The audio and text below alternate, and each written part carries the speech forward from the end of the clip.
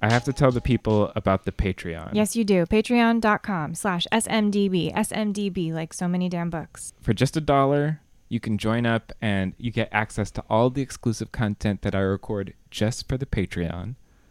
Also, you get to join the book club. The So Many Damn Books book club.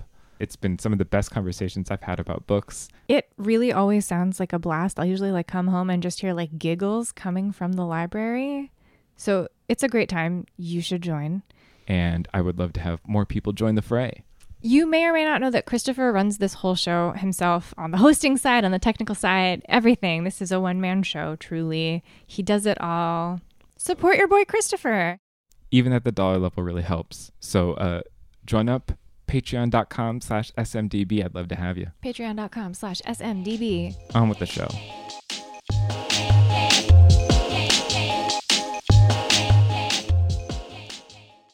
There's so many good ones, though. All the cannibal jokes made me laugh. Oh, my God. Oh, man. And the fact that they sort of kept being peppered in. Yeah. It's like, she knows what we want. Yeah. So many damn books. Okay, let's start this. Let's do it. Yeah, I'm Christopher. I'm Drew. And this is So Many Damn Books. We have Stephanie Danler in the damn library with us. Hello. Hello. Thank you for having me back. Thanks so much for returning, Stephanie. Stephanie Danler is the author of the acclaimed international bestseller SWEETBITTER, as well as the creator of the television show based on the novel, also called SWEETBITTER. On Starz as we speak. Yeah. Go to your Starz app and watch and pause this, watch those, and come back. Yes. I don't know about pausing this. You can watch them after. Okay, do that. And you're also live in Los Angeles now, and all sorts of great things have happened on your end. And we'll get to that stuff soon. Yes. Right? Yes. Okay, but first, let me tell you about this drink. About the pipette. The pipette drink.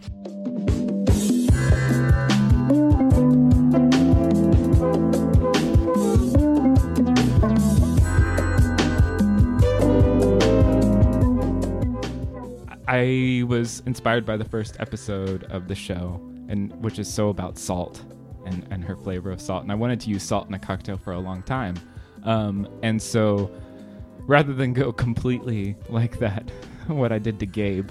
What'd you do to Gabe? Gabe Habash, I made him a cocktail that had beef broth in it. It was sort of like a Bloody Mary, but instead of tomato juice, it was beef broth.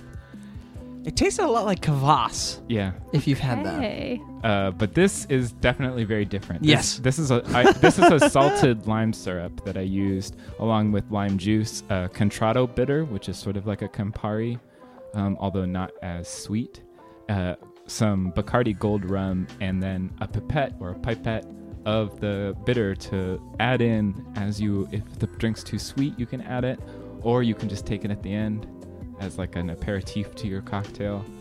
I don't know. A digestif to the cocktail? This is just one of those things where Amazon like knows me too well now. And it's just like suggested for you, and I'm like, yes, yes, Amazon. I do want for days. I would like a 100 pack of pipettes. You are correct. So now I've used 3 of them. Excellent. And I don't know what the other 97 will be used for. But that's the drink. And I'm calling it the Baby Monster. Oh, Nice. killer. Yeah, and that's the drink. It's very strange. It's good. Mm-hmm. It's very salty, but in a completely different way from the Gabe You one. associate that salt with a tequila-based drink, and so it's nice to have the rum kind of grounding it, but mostly the Contratto is really, really lovely. Yeah, I really like this Contratto stuff. This and just like some lemon soda is really nice as well. God, that sounds good.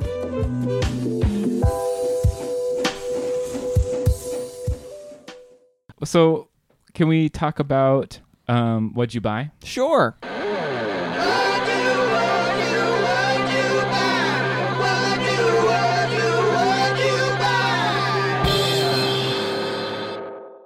Do you want to start, Drew? Yes.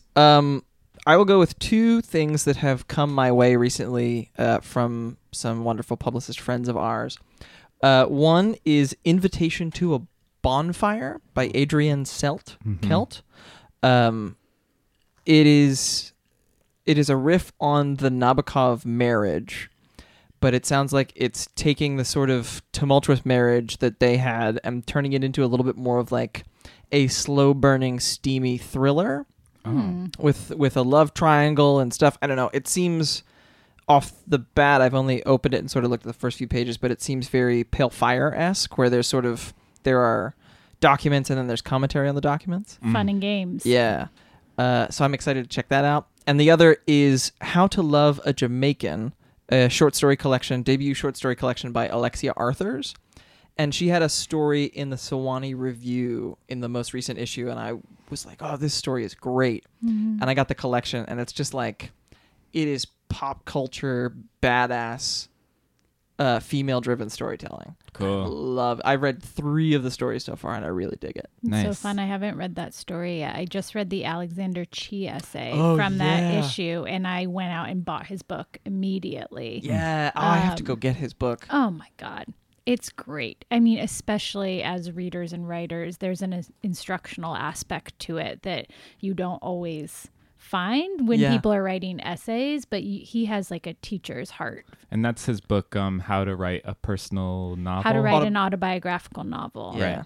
But that's not what I bought. Okay. What? Do you want to go next? But I did buy that at the Strand. Support your local bookstores. I just picked up Sheila Heti's Motherhood, Oh, cool. which I feel like a lot of people around me are reading. And I had mixed feelings on how should a person be. And I'm about 25 pages into Motherhood. And I find that she can be wearing. Mm-hmm. But this is an infinitely more mature book. Sure. Ooh. So I'm excited about it. Okay. I've been curious because a lot of people are bringing it up in conversation with Ariel Levy's The Rules Do Not Apply, Mm-hmm. which I loved. I think that there's like a whole canon of books that are investigating motherhood and art and how the two can coexist. Mm-hmm. Rachel Cusk's A Life's Work is a very controversial classic. You have Jenny Offal's Department of Speculation. Sarah Manguso writes a lot about this. And The Argonauts is absolutely. Maggie Nelson's, which you brought Bluettes to us. I sure did. Longtime listeners of the show will remember. Way back in the day. And if you're a new listener of the show, go back and listen to that one. Yeah, that's a good episode and a great book. That Bluettes. is a great book. It's a special book. But there seems to be something in the ether about that women want to talk about the struggles between committing yourself to your art and this sort of like narcissistic life that we envision for ourselves when we decide to become artists, and then the compromises and the sacrifices that come with motherhood.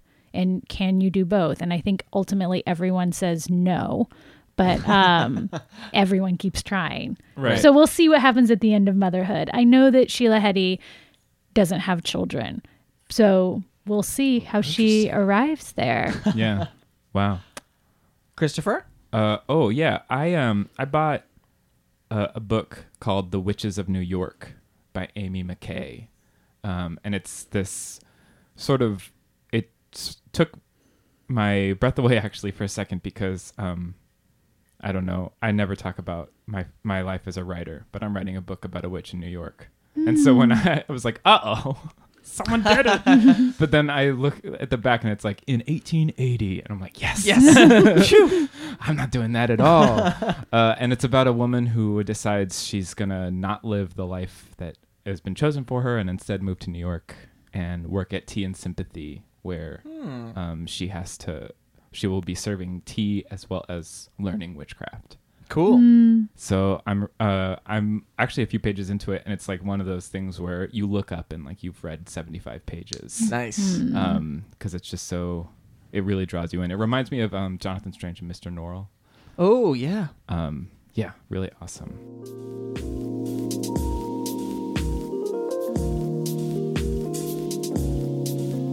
Okay, now I really want to talk about your show. Yeah. Yeah. Sweet Bitter, an adaptation. Mm-hmm. so your book came out, it was celebrated, and people really responded well to it. And then, Yeah, and when last we spoke to you, you were in the midst of that. yeah, Right. And so how did we get to here? yeah, what happened next? Well, I think right when I sold the book to Knopf and I hadn't edited it yet, the initial interest from Hollywood came, a group of producers, and they're really on it. These agents and these producers, they're on content, and it's usually a mad rush and very competitive for books that hit the bestseller list. And my agents and I decided to hold back and let me edit the book and let it come out and see what it was going to become. And so as soon as Sweet Bitter really took off, the meetings began. And initially I thought I would just take the option money and work on my next book, which is what most novelists do. But I have this team of women, a book to film agent, a screenwriting agent, and my literary agent. And they really believed that I could make the transition and that I could learn how to write a script and that the dialogue in the book spoke to an affinity for it. And they really believed in me, and I just don't know entirely why, but they positioned me as a sort of creator, writer, executive producer. And then it was about finding people, the same with publishing the book, actually, finding people who weren't going to sensationalize or commercialize it, that wanted to tell the same story that I was interested in telling in the book, which is very close to the psyche of a 22-year-old girl and not really so much about sex and drugs, although those are essential parts of her journey, and definitely not really about exposing the restaurant industry, Right. which is what 90% of the producers I met with were interested in. Right. So once we narrowed it down, it became a matter of these really smart people, Plan B and my showrunner, Stu Zickerman, sending me off and saying, okay, buy final draft. I was like, what? It's so expensive. Why do I need this stupid program to write? And figuring out how to write a script. Right. And it took, I revised and revised and revised with notes from my producers for 8 months, and I was totally fed up. And the whole time I was touring for Sweet Bitter still. And I was inclined to trust them. And so when we finally took it to market, things happened very quickly because we had been developing it for so long. Mm-hmm. And Starz bought it in July. And 2 weeks later, I was moving to New York and setting up the writer's room. And Right, because you moved to Los Angeles after you decamped. Yes, I did. I haven't done a great job of moving to Los Angeles, to be perfectly honest. Last year I spent 7 months in New York. The year before, I think I spent 6 months. I'm an intermittent Los Angeles resident, and I'm obsessed with it, and I just want to live there. And so there's this antagonistic relationship with New York. But obviously it's not done with me yet. And we talked about having the writer's room in LA and potentially filming part of the show there and then flying here to do our exteriors, which is something they do a lot.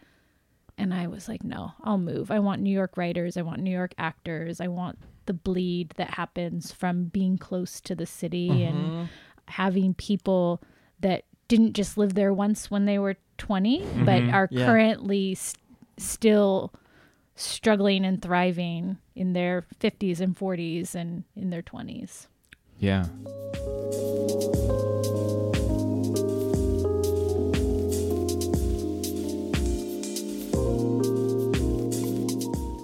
In transitioning a book to a visual medium, there's some things that have to be lost and some things that you have to compromise on. I'm just curious, what were you like, I can't compromise on this, I have to make sure that this is in the show somehow? We had to figure out a way to get the sort of sense memory or the sensual aspect of the book into the show, because the story is very flat without it. This is really an education, a sentimental education, but it lives in this idea of her developing her palate. Right. And so it starts with oysters in the show, but it needs to continue that this woman's lens on the world is through her senses. And in some ways, That's a really impossible thing to shoot.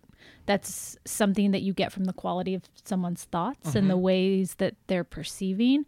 And in another way, when you get to the oyster scene, instead of 2 pages talking about what the oyster looks like and the metaphors that come with it, you have this shimmering close-up on an oyster in a hand, and the visual just shortcuts language. Right. In a lot of ways, it's more direct. Mm-hmm. Yeah. I hadn't thought about this until Christopher said it to me today, but the fact, like, I think it's possibly because I read the book, and so I was going into the series with the knowledge of the book. But the first episode, there's not a ton of dialogue. Right. She doesn't really have a conversation until she sits down with Howard. But you don't clock that until you sort of start thinking about it in that sense of like, yeah, that's like one way we take in the city is just by like listening to the sounds around us. Well, that's a hard character to write. We would always say it's hard to write an observational character. Mm-hmm. In the book, she doesn't really talk or contribute to a conversation until page like 90, where she interrupts them while they're refilling the pepper grinders. I mean, she has her oysters with Jake and there are snippets, but she hasn't really integrated herself into the group for quite a while. Right. And that's on purpose. And so, yeah, of course, your first day at the job, you're not arguing with people or asking them how they came there. You're just trying to figure out what's happening. Right. Just working. It reminded me of, I was saying to Drew, Wall-E. Like the first 40 minutes of Wall-E, he does, like, it's so Wall-E. quiet. And there's no dialogue at all, and it's just visual and observational. So that's it was funny to have that going through my mind while I was watching the show. Well, it's something we talked a lot about because it's like the antithesis of the cable character. Usually they're very active and very damaged, and they're demonstrating who they are within the first 5 seconds. And this is really the opposite of that. Your Instagram was really fun to follow during the production of the show. It seemed like you were like really enjoying like the sort of Disneyland style, the aspect of it. It's absolutely Disneyland, 1,000% kitsch, surreal magic. And you fictionalize your life for a book, then you fictionalize it again for a television show, and then it appears in front of you, and you wake up and everyone's wearing the same stripes that you used to wear when you were 22. And you're like, how did they know that? Oh yeah, I chose them. I've chosen the chair colors, the china, the art on the walls. You were there for all of those conversations. I was absolutely on hand for every single aesthetic decision as well as the writing stuff. Wow. That's awesome. It takes over your life. It's really, really difficult, but that sounds more hands-on than other writers or other experiences. Like, was that something that you wanted? With the interest of the show, did you sort of say like, I have to be really involved in all of these things, or did they just ask for you to be there? They asked, and I also just kept thinking that this was a free PhD in television making, and I have Oscar-winning producers. Plan B wins an Oscar like literally every year, and they're willing to teach me how to make this work. And it's also my world, so I was the expert. If people had a question about how we should move, we ended up hiring a kitchen consultant and a front of house consultant to make sure that the service was the way that I wanted it, because I couldn't be there. But in the beginning, does this look period appropriate? The costume decisions, the hair and makeup. So I was totally unqualified to be there, except that I am an expert in 2006 restaurant culture.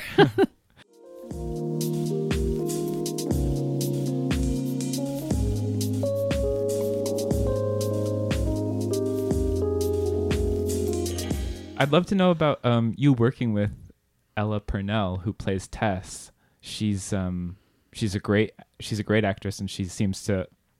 It's not how I actually pictured Tess in my head, but she's fascinating to watch. Yeah. And so I was just curious, like, because you've talked with us about how she was so close to you in the last episode. So. Yeah, and I think we went into it. We saw over 200 women for Tess, and we went into it thinking that we would find a blonde, sort of reminiscent of Isabel Archer in Henry James's Portrait of a Lady, and we describe Tess so many times as a blank slate, but of course, when you are casting an actor, no one is a blank slate. Right. And Ella in particular, her face speaks to a certain experience. Like there's charisma and energy there that the character in the book doesn't necessarily possess. But I remember seeing her tape and being like, are those her real eyes? Yeah. And then continuing, we're going through a tape of 6 women, and afterwards Stu and I looked at each other. I was like, let's watch that little Charles Dickens girl again. And that, I was like, she was so messy for her audition, and she had these big hoops on and like tons of eyeliner, and I was like, she is the Artful Dodger, and she is the only person I have seen that I believe would get up in the middle of the night and move to New York City alone. There was a temptation with a lot of the women we were playing where she was too innocent, too naive for you to believe that she ever took this kind of spontaneous action. Right. It was such a fascinating, different introduction to a character who I thought I already knew. Yeah, Which is really absolutely. cool. I mean, a lot of that's Ella. She's funny. And we had these lines in the pilot originally when Simone is dressing her down at the end. Simone said, "You've gotten by on your looks for so long, you haven't developed a character." And once we cast Ella, we're like, this girl hasn't gotten by on her looks. She's gotten by on her charms. She's funny and she is street smart and has common sense. And so the rest immediately, right? These actors start teaching you about who these characters are, and they change. And that is for the better, my friends. If you, as writers, if you know anything, it's like we have an unhealthy attachment to our characters, and giving them over to actors that you respect is just like, please take this and run. Let's make something new. Cool. And did Ella bring anything like that you were like, oh, I never even thought about that? Like that she said that she wanted to do, or? Yeah, Ella brought a lot, actually. I think that I hadn't been around an actual 21-year-old in a really long time. Like until I met Ella, I think I still thought that I was 22. And then I was like, oh, whoa, no, I'm not. A lot of the humor is just her, is just her improvising, especially in that interview scene with Howard. We just kind of let her run with it. And then also Ella and I talked a lot about likability, and she's been in this industry since she was 12 years old, and she has played all sorts of good girl roles, and she's never cursed on screen. She's never kissed someone. Wow. She's never shown a shoulder. Let alone like encountered actual sexual content. And she really wanted to be honest and awkward about these things and not just have it be cool and likable and streamlined. And I love that that's where her head was at. It was something we talked about early. The death of this character would be to try to make her likable to the audience.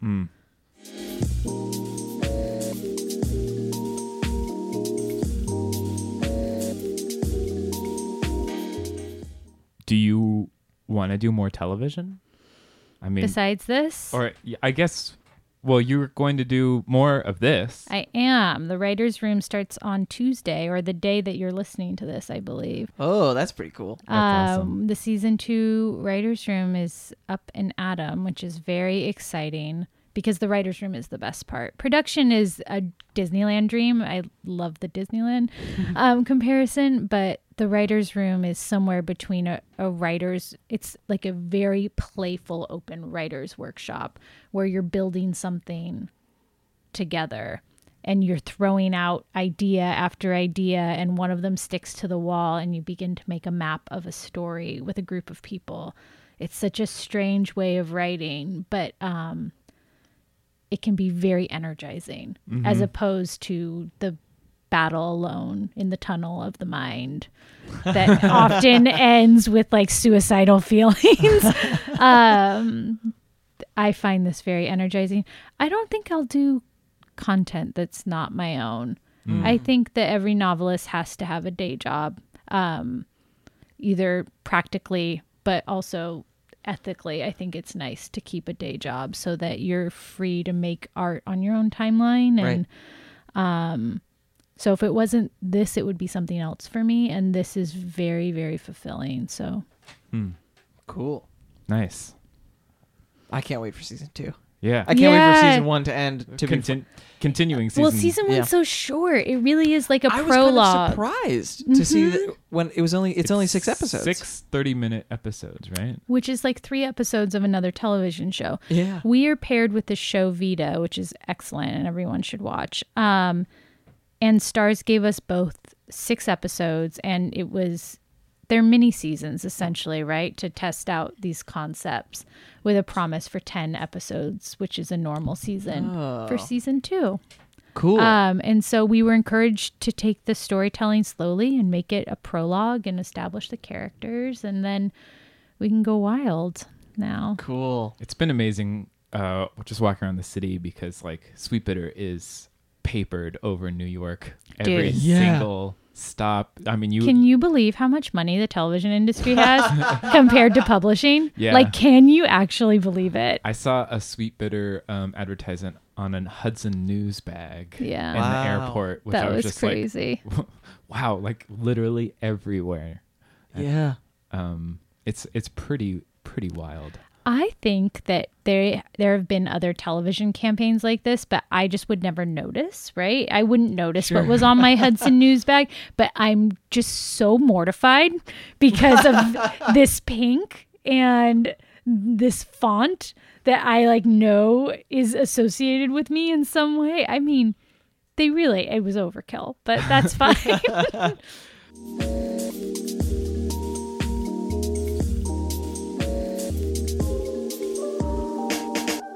So I was reading your Vulture New York Magazine interview, and you were talking about how you missed writing sentences, or like just like writing sentences was something you had to throw out the window when you were working on Sweet Bitter, the television show. television show.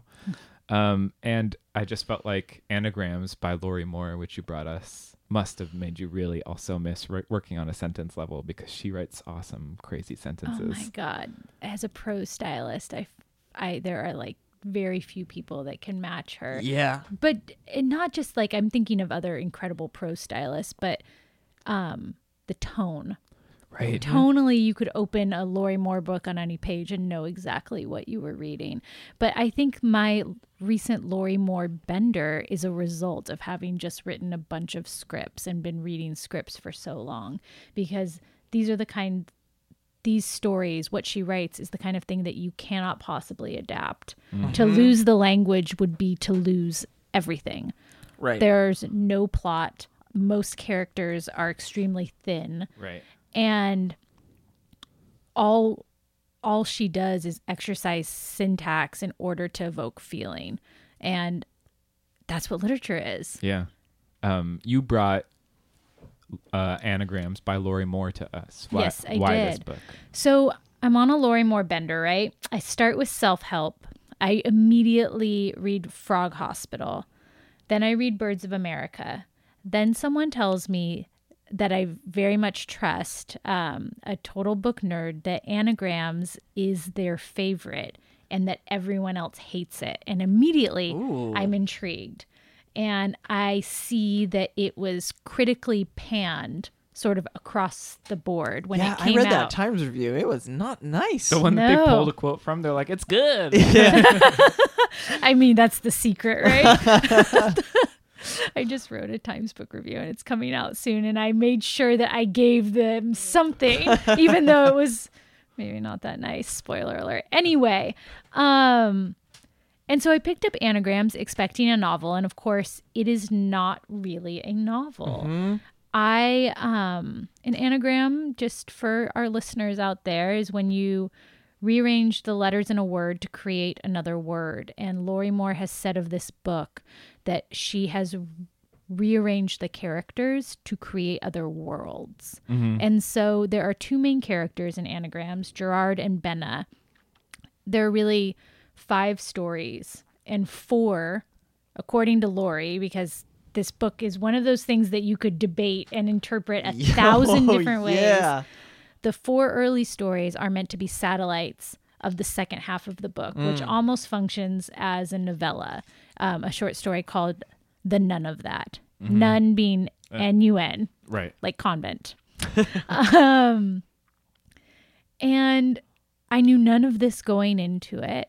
I read with this sort of like dazed curiosity and also at certain points frustration, wondering what she was doing, wondering if this could possibly build to something satisfying. And even now, having finished it, I think the themes of it moved me so deeply. I mean, I was heaving, weeping by the end of it. I still wonder about the frustration of the first 4 stories.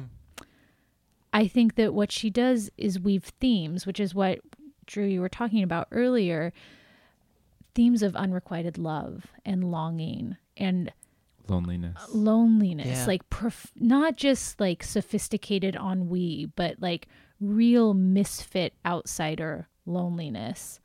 And then I think what made me so excited about the book is I was tracing this through line of childlessness and questions of motherhood through every single story, really coming together in the last story, the None of That, None of that. where you realize that this daughter character, Georgianne, are we allowed to spoil? I mean, I guess Yeah. we're I think talking so. about the This- book. A The book from statute of 1980. limitations is It's 32 years old at this point. Like, I Great. think it's pretty fun. yeah. One of the most richly drawn characters in the book, Georgianne, is Benna's 6-year-old daughter, and she is so charming and so real, and you realize that Benna has made her up Yeah. to cope with her life. And not even like you realize like at the end, sort of like Sixth Sense style, like You've been told you the whole get- time, but did you believe? I didn't believe. I thought that this was like jargon or Oh. like metaphor. I took her at face value, and it made me like really confused about like what happened afterwards, where because she says like, and my imaginary 6-year-old daughter, to even like introduce her. I know. And my imaginary friend Eleanor. And I thought there was some sort of cleverness at play that would reveal Me too. itself at the end. And then when she confesses to Gerard that they're imaginary, my heart broke. There and Because they're rich lives that she's made for them. absolutely, they're also her people. Yeah. They're the people. What is it? Life is hard. Here is someone. And she's had to create these someones from her imagination. And then her disastrous encounter with real life intimacy through Gerard and through her brother. Yeah. And she chooses to recede back into the fantasy of her and her daughter. I mean, this is brutal. Yeah, that ending, like the last 20 pages, is just, it's disembowelingly brutal.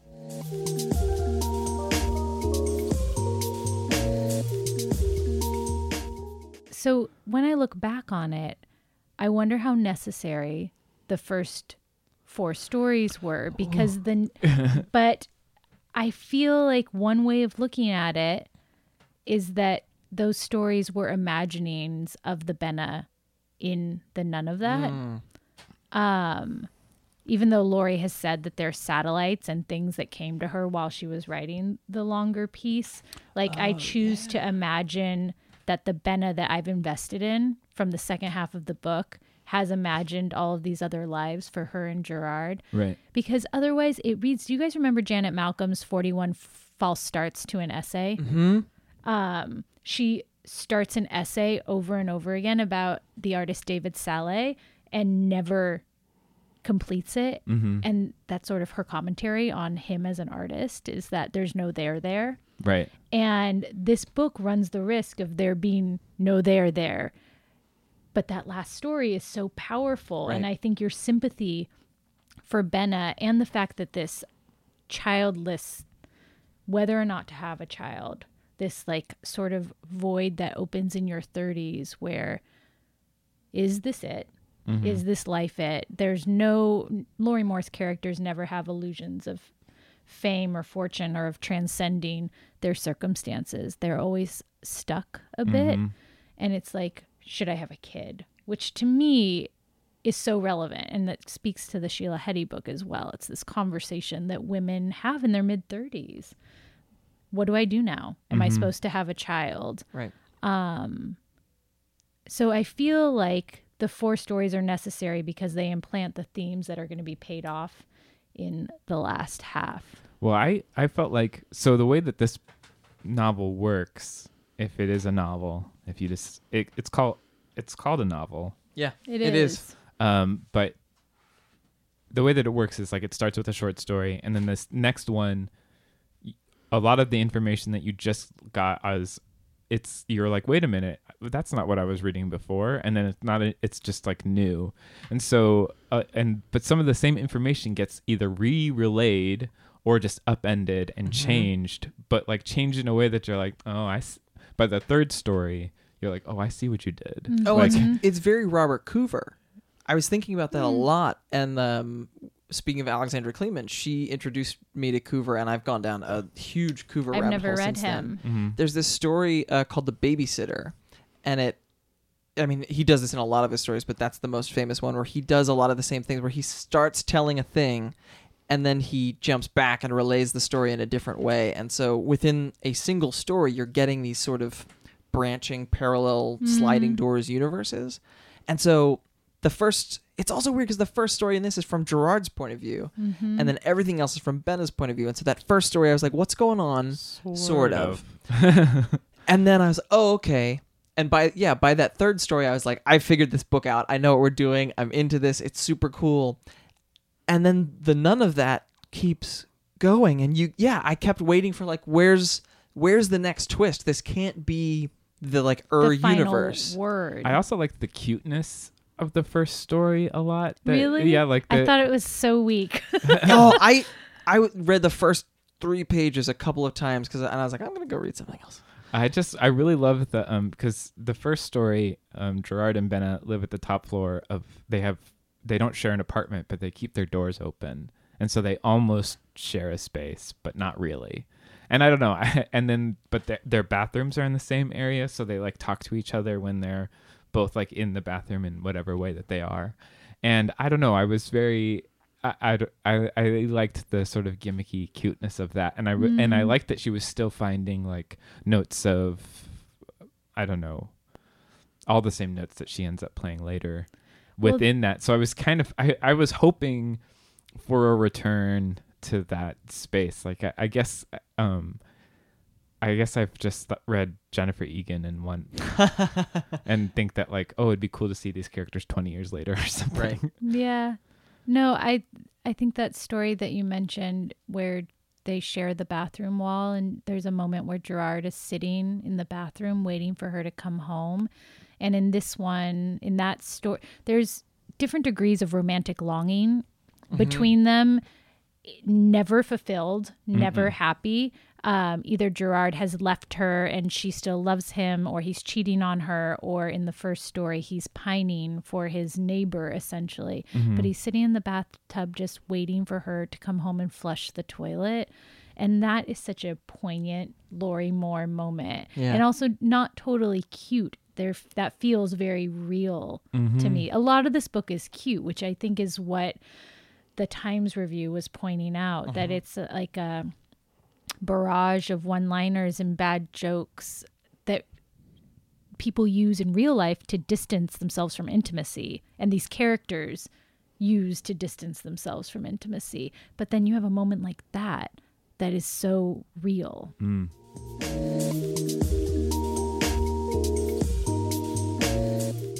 I loved all of the near anagram things and like nearly heard things that she was talking about, and then them drinking near beer. Things are always like close to but never quite. Like that's like the entire idea of Lorrie Moore.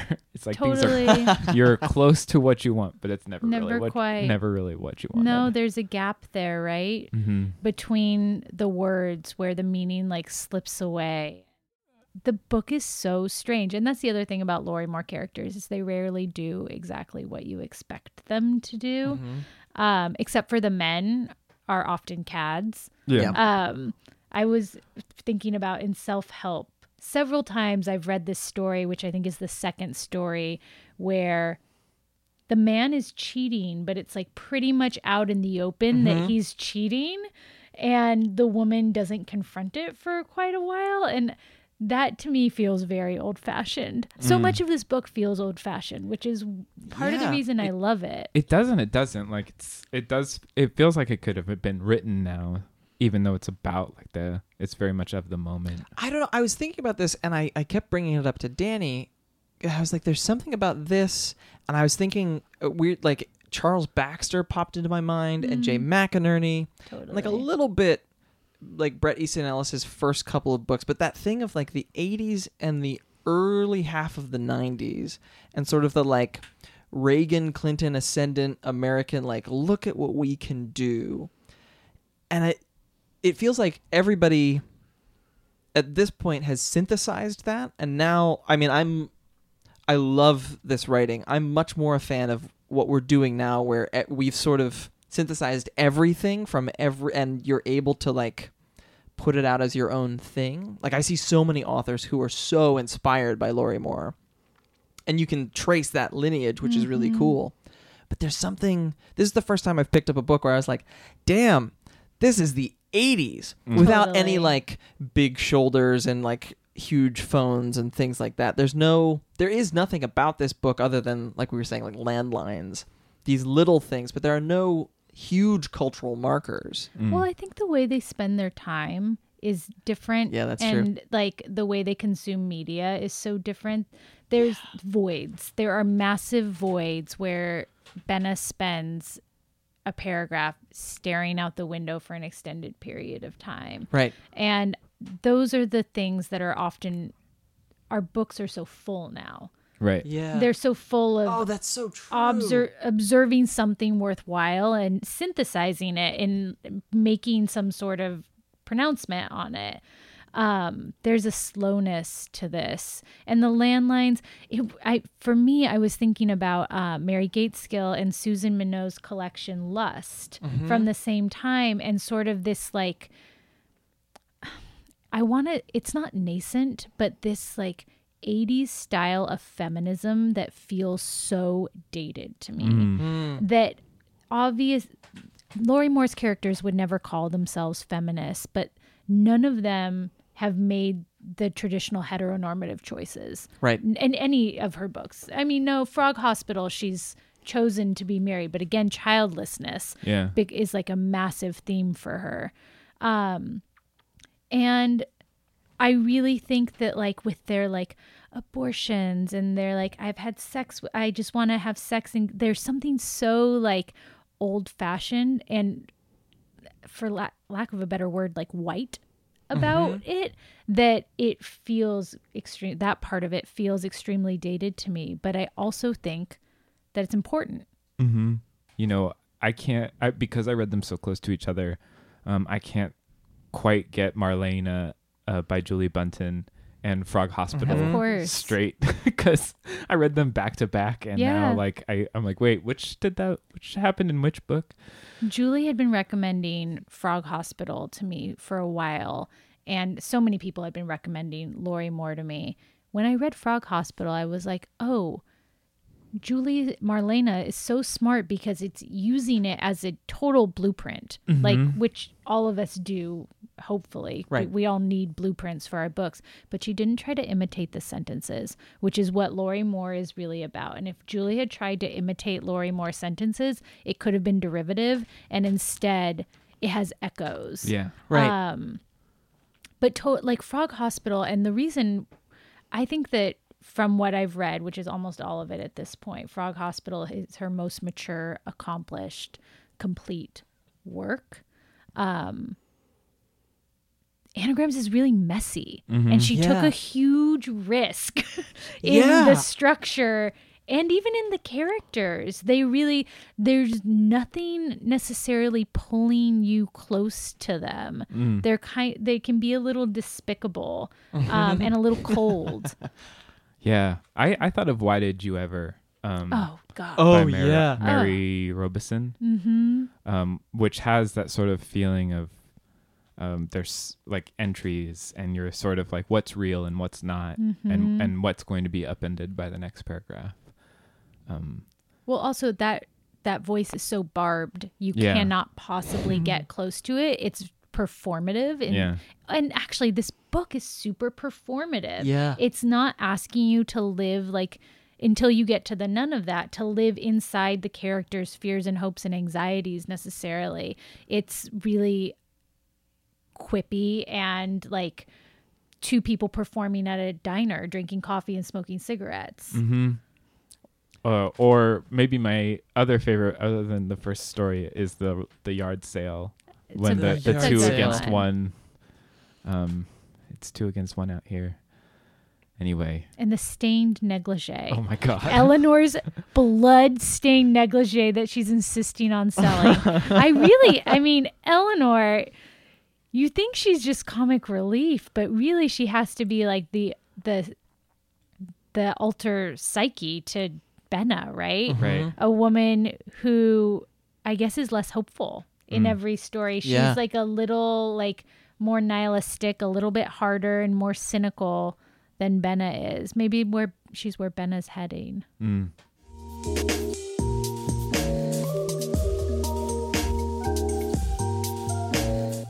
Well, I think we would all say that you need to read this book to understand at all what we're talking about. Yeah. And just, I don't know.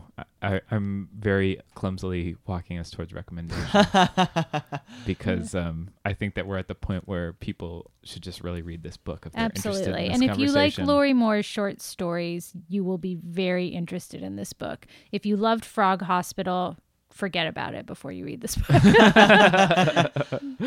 Yeah.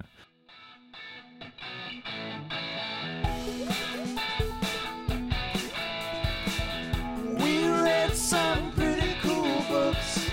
We recommend you take a look. Yeah. So let's talk recommendations. Sure, let's do it. Do you want to recommend something, Drew? I will. Charles Baxter's Saul and Patsy, which, I mean, Baxter is a renowned short story writer who's written a handful of novels. John Warner actually recommended this book to me when he was doing the Biblioracle around the Tournament of Books. And I had read a Saul and Patsy short story, and it's this couple in, I'm pretty sure, Minnesota. And they just sort of, like, you keep thinking that a big thing's going to happen, and it ends up just sort of being constantly these just tiny moments of their life. And I remember I read it for the first time probably 5 or 6 years ago, and sort of being like, what the hell's going on with this book? He sets up all of these things where you think like, ooh, something big is going to happen, something spooky is going to happen. And then every single thing just sort of resolves into normalcy. And at the time, you know, I was in my early 20s and I was like, everything should be weird. Weird things should happen in life. And now, as I think back on it, and I just started rereading it, there is some amount of like, oh, right. That's what happens in life. And as coming back to it right after reading Anagrams, it feels like the same, you know, the same pre-internet world without hitting you over the head of that world. I'm really enjoying coming back to it. Yeah. But I think it's also lovely for anybody who's never read Baxter. I've never read him. Nice. He's cool and Well, weird. I've read his short stories. Yeah. I used to collect those best short stories collections. Oh, cool. And he was always, so is Lorrie Moore. They were always in them. Yeah. I'm going to recommend, again, How to Write an Autobiographical Novel by Alexander Chee. I've been on such a productive memoir kick in addition to Lorrie Moore, which helps keep me grounded. And Chee's book and Negroland by Margot Jefferson are very special. Negroland closer to an Elizabeth Hardwick style memoir, which is very much my cup of tea. Elizabeth Hardwick wrote Sleepless Nights.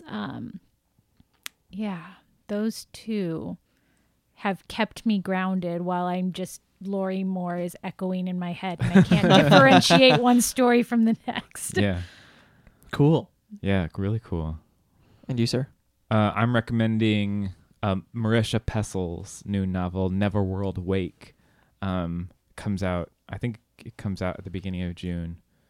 Yeah, something like that. And it's her YA novel. She wrote Special Topics in Calamity Physics. A masterpiece. A masterpiece. One of my favorite novels ever. And Night Film, which is also amazing. One of my favorite novels ever. Been wanting to read Night Film, you guys. I'm so excited she has a new book out. Yeah, it's really weird. The idea of the book is it's this girl whose boyfriend died under mysterious circumstances. It's been ruled a suicide, but she doesn't think that that's the full story. And she's sort of shunned herself away from her friends at this prep school where they all were.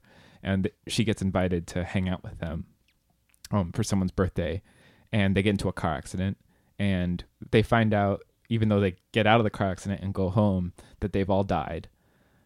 And they're now stuck in basically a purgatory Groundhog Day limbo where they're going to relive this same day over and over until they vote for one of them to live. Whoa. And so you're going through as they first try not to escape at all and just live the day over and over and try to make their lives interesting. And then more and more. So it's kind of I don't know. It's crazy. Wow. That does not sound like it's for kids. It's so crazy. And her notebooks on how this worked out must be really cool. And she has a really funny Facebook group where she's releasing scans of her notebook pages and stuff. Cool. Wow. So yeah, Neverworld Wake by Marisha Pessel. It's just the craziest thing. It's really exciting and fun. Oh, that is so cool that she has a new book out. Yeah, so this is a weird Twilight Zone episode / I can't wait to read it. Yeah, it's so crazy.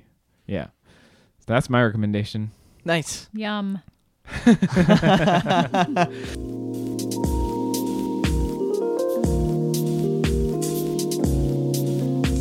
And also, I recommend this little television show on Starz called SWEETBITTER. Oh, yeah. You've maybe seen an ad or two. Yeah. 3 episodes, maybe 4, are out at the time of that this actually is coming out, but go check them out. Either way, now's the time to jump in. Yeah. Before the season finale. Episode 4 is the best one. Just so you guys are ready. Written by Liz Tuccillo, who's written on a million shows, but she's on Sex and the City and Divorce, and directed by Shira Piven. Cool. It's very special. Cool. Well, Stephanie, thank you so much for joining us in the Yeah, damn thank library you. again. Gentlemen, thank you for having me. And everybody, we say this every time, and we're going to say it again because it's important to go on our patreon.com/smdb and sign up. If you do, we are going to be sending our $10 subscribers a tote bag in our next fun mailing. It's going to say something really silly on it. Real silly. Definitely, please sign up because you'll want this tote bag when you see it. It's going to be the new tote Riverhead bag. tote. Yeah. Wow. Well, or at least feel- Lit Hub. I was going to say, I feel really nervous about having just said that. Or at least that Joan Didion smoking. Lit Hub. Also, bag that really everybody hard to had. get. You guys are over promising. I just want to be very clear. Look, it's going to be so exclusive though because we've got That's true. 9 people at the $10 thing. Great. So it's going to be the most exclusive tote in the world. What? Yeah. Also, over promised. Also, please go review us on iTunes. We're so close to 100 reviews, you guys. Maybe don't say anything about the totes. It's going to be the best. We're going to get a swath of 1-star reviews being like, tote does not live up to the hype. Look, if you put stuff in this tote, it'll come out better. If you put a $20 bill in there, it'll come out a $100 bill. Oh my God. If you put, Quote him. Tobico. Quote him, You guys. put Tobico in there, it'll come out caviar. It's going to be really, it's going to be magic. Wow. Well, Strong. bye everybody. Words.